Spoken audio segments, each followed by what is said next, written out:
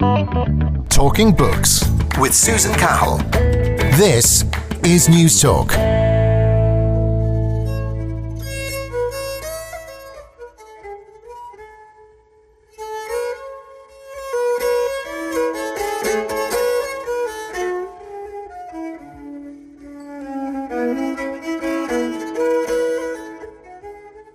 There's a bit of a modern bias against ritual because it's felt to be maybe insincere at some level, and I think we have a bit of a tendency now to privilege actions that we think of as being spontaneous, and we associate spontaneity with emotion. And actually, that's not quite true, because there are all kinds of things that we do which are ritual actions, which we don't even realize they are ritual actions. I mean, the way that we greet each other, the way that we might, with some people be shaking a hand, with another person it might be hugging, or kissing, and interestingly, just the number of times that you kiss somebody's cheek as you greet them. I'm married to a Dutch woman. It's 3 times in the Netherlands, but my sister-in-law is Polish, and it's more than 3. And with the French, it would tend to be 2, and with the English, it might be 1 if you're lucky. So we have all kinds of little actions that are ritual, and I think really do define the way that we feel towards each other and how we act in response to each other. And as you say, a football match, you respond together. Yes, it's spontaneous, but everybody does the same thing because it's become an action that we share. Hello, how are you? And you're very welcome to Talking Books. I'm Susan Cahill. It's lovely to have your company this Christmas morning. Well, given the day that's in it, we're going to slow it all down, get a bit reflective and explore one of the most influential books in human history, the Book of Common Prayer, with British writer, teacher and literary scholar Brian Cummings, who argues in the Book of Common Prayer, a very short introduction, that a liturgy is a book of everyday life, a place for the worship of the divine, but also for the care of the self in the face of sickness, anxiety and death. Brian goes on to state, the Book of Common Prayer has divided users between those whom it grants a sense of belonging and those whom it excludes. So, what is the Book of Common Prayer? How did it come into being? And how important is ritual in everyday life? So, my name is Brian Cummings. I'm a professor of English at the University of York in England. And I write on a range of authors, a lot of them from the Renaissance period, Shakespeare, Milton, and others. But I also have a special interest in the relationship between the history of religion and the history of literature, the history of the Reformation in relation to the history of literature. And I've written quite a few books in that sort of area. My latest book is called The Book of Common Prayer, A Very Short Introduction, and it's published by Oxford University Press. Really well done on The Book of Common Prayer, Brian. I have to say it was an illuminating read. What was so interesting about the book was that how this Book of Common Prayer, how it's been understood, received, engaged with all across the world is so differently. And it's so interesting to think that here we are this morning and how one book is being prayed with and said and recounted all across the world. Tell me, I might throw you a big wide open question to kick things off. When I say the word prayer, what do you automatically think of? What jumps into your head? Where do you go? Well, prayer is such a fundamental human activity. I suppose we associate it most strongly with religion. It defines not just Christian religion, but all kinds of worldwide religion, a sense of how one might speak to a divine creator.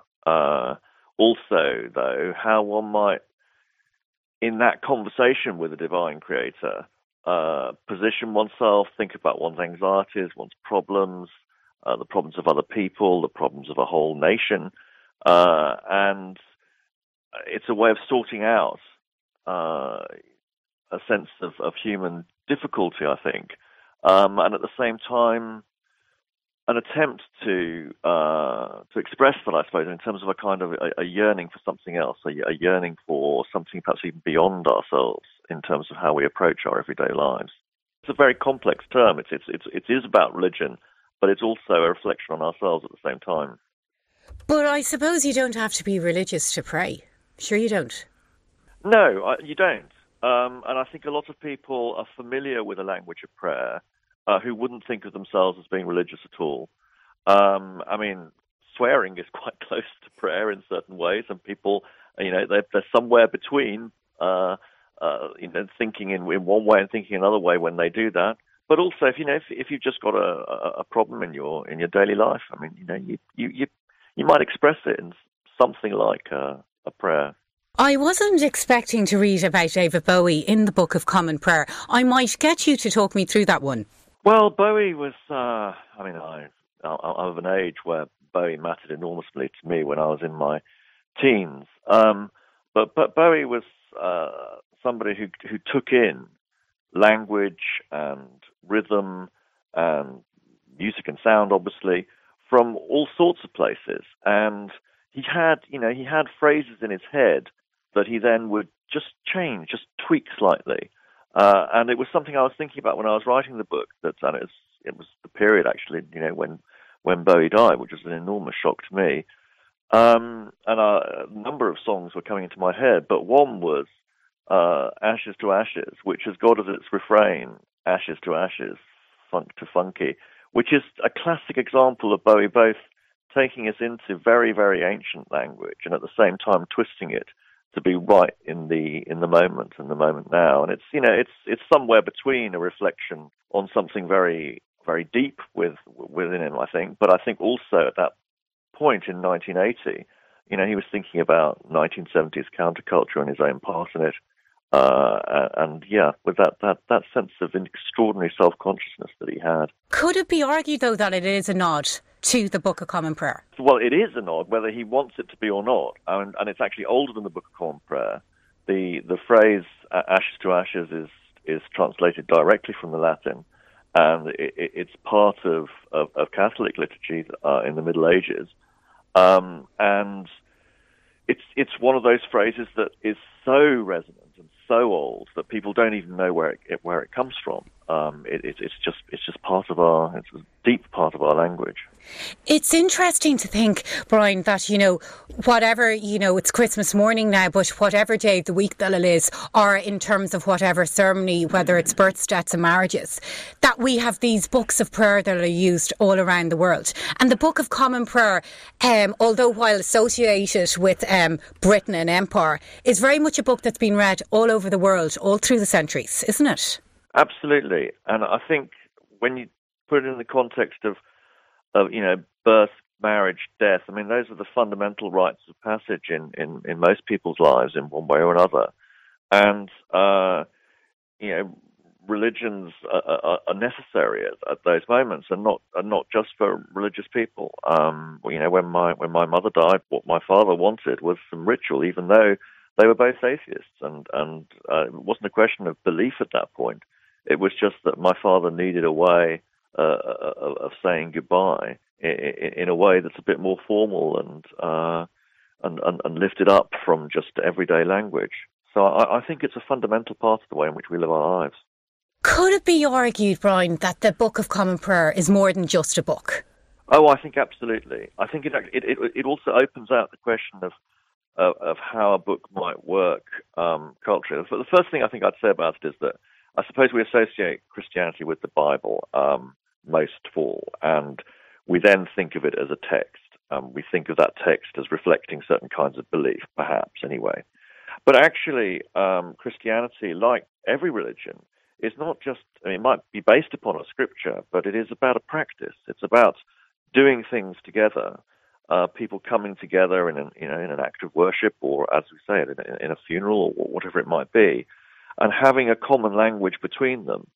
And in that sense, although it's taken from a book which has a precise text, and a text that actually, certainly in the case of the Book of Common Prayer, you have to follow those words. It's actually a legal requirement to do that. Nonetheless, these are words that are shared, and shared in circumstances that take us into the centre of the way we feel about ourselves. Brian, I might get you just to talk me through the actual book's history in terms of when it was written, how it was introduced, and maybe a little bit about the cultural and political background to the book being published. Yes, well, it's very much a book of the Reformation. And yet there is, I suppose, an initial kind of peculiarity about the English Reformation, that for 15 years after Henry VIII broke with the Church of Rome, actually the Church in England carried on with the Latin rituals, and Henry VIII was buried with a Requiem Mass in Latin. So the Book of Common Prayer is from a slightly later period than Henry VIII, that I suppose we'd normally think of as being the starting point of the English Reformation. It's in the reign of Edward VI. And in the reign of Edward VI, the boy king, Protestants in England began to put their stamp on a new religion. So it wasn't just a political question of the arrangement with Rome. It was now a way of reflecting a new religion, very much influenced by continental trends and massive changes. And at that point, I think there were two things that were very prominently in mind. One was to do with using the vernacular, using English rather than using Latin. But the other was to do with what rituals are. And Protestants were very concerned about what they called superstition, or a sense that religious rituals were kinds of magic, and they were trying to get rid of those sorts of aspects of ritual and to make it more to do with a statement of belief or a statement of penitence in a relationship with God. The guy who's most responsible for it is Thomas Cranmer, who was Henry VIII's Archbishop of Canterbury, who he initially brought in to help him with his divorce. But Cranmer had a really interesting and individual influence on the Reformation in England. He went from being a Catholic priest to being a more and more radical Protestant. And yet he was also extremely cautious and did things very slowly by slowly. So that 15-year period that it takes to get from the break with Rome to a liturgy in English is very much reflecting Cranmer's own very slow but persistent change of mind over fundamentals in Christian thinking. And how progressive a text was it at the time? Like, I was reading through different passages and so on the kind of big significant parts in ceremony, and the language seemed quite difficult to me. But at the time, presumably, it was hugely accessible and, would have related to your average person on the street, did it? Well, that's an interesting question. I think for a long time, the Church of England has liked to say that having the ritual in English was a kind of democratizing thing. But actually, I don't think democracy was in the heads of the heads of the Church of England at the time. It's much more to do with having an order of service that people can understand and therefore reflects their own personal faith, rather than it being the language of the Church, which it was felt to be in Latin. So the Latin Mass was a language of the Church which would work whether or not individual believers were following it in a precise way. Actually, I think people did follow the Mass in Latin. They knew what was going on, but of course they obviously weren't following it word for word.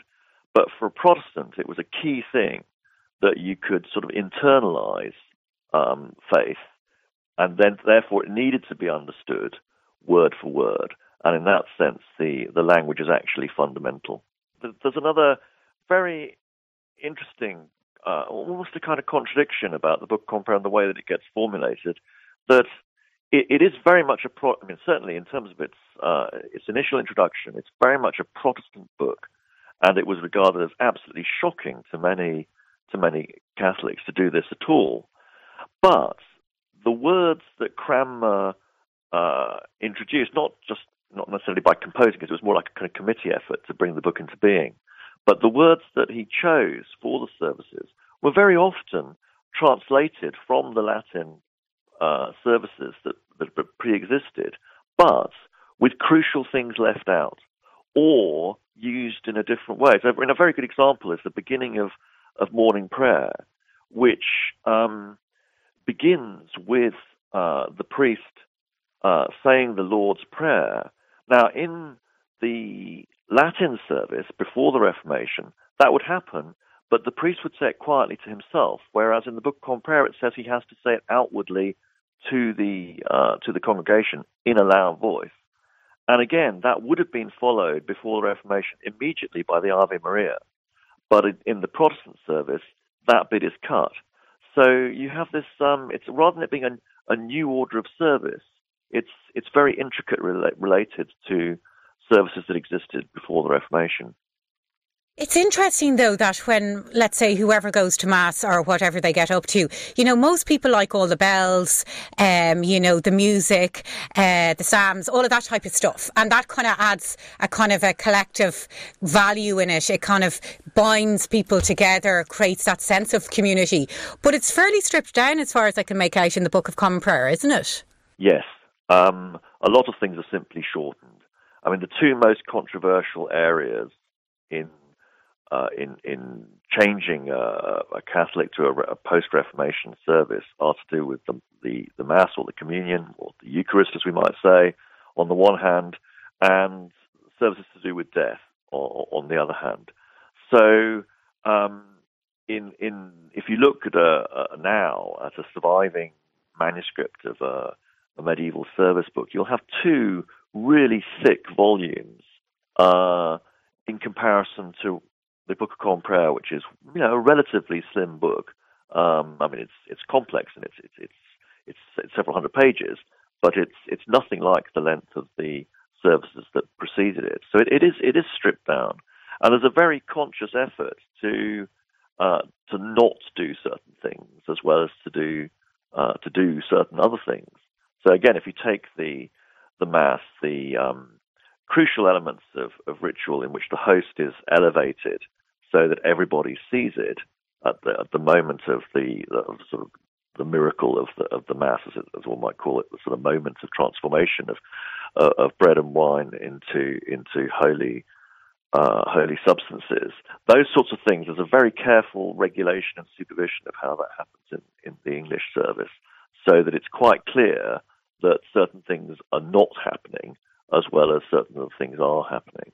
In your introductions, you talk about the cultural significance of the book, and the Book of Common Prayer is as almost as read as Shakespeare's sonnets. And if we look at whether it's the Bible, whatever, that all the kind of key books that have been carried through history. But some people would see the Book of Common Prayer as a book of oppression, associated clearly with British Empire, the British Empire, and I suppose all the cultural apparatus that went with that. So I'm just wondering what you say to this, because clearly it's a book that's been celebrated through the years, but it does come with a political tinge that some might not be so comfortable with. I think that's absolutely vital to understanding it. It's a book which, on the one hand, proclaims a certain kind of inclusion or sense of belonging, for that matter.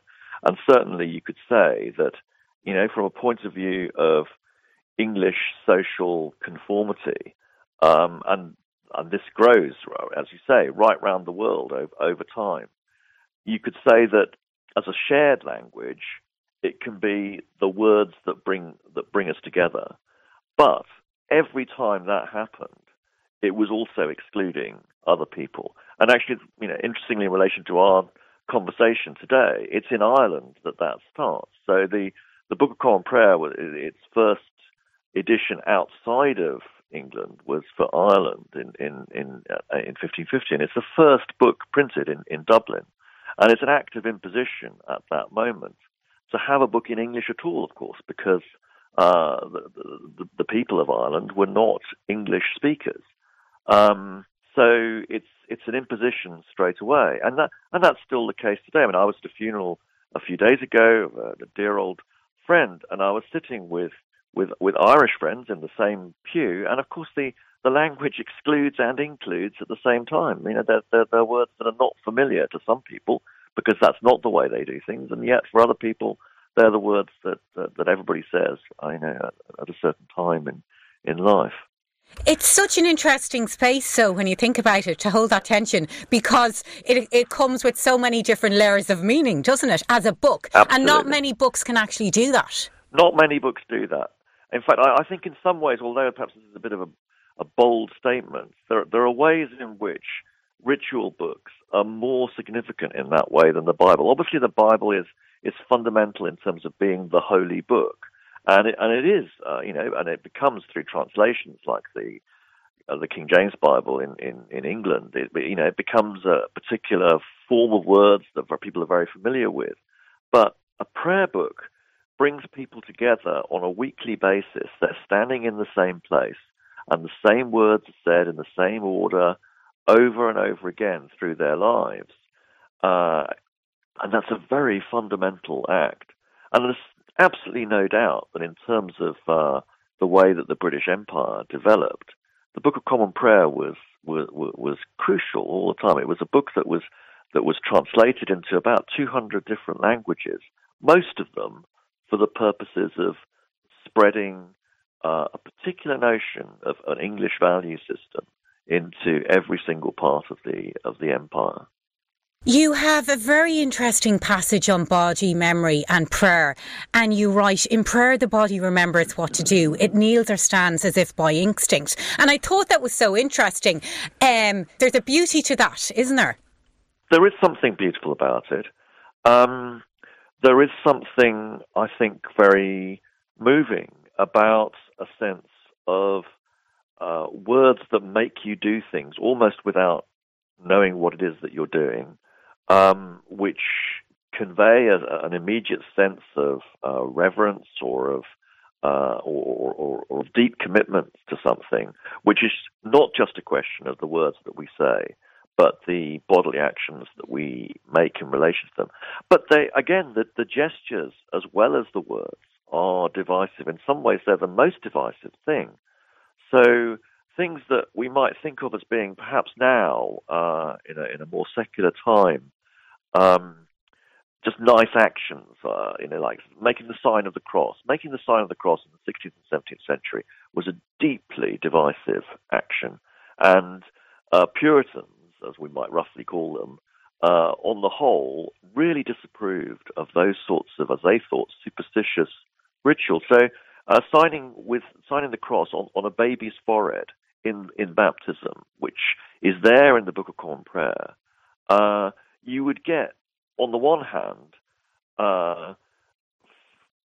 people stopping the priest from doing it because they felt so strongly that shouldn't happen, or on other occasions, if it was a more Puritan-leaning priest who left it out, you would get a family complaining and saying, our baby hasn't been baptized properly because the sign of the cross was not done.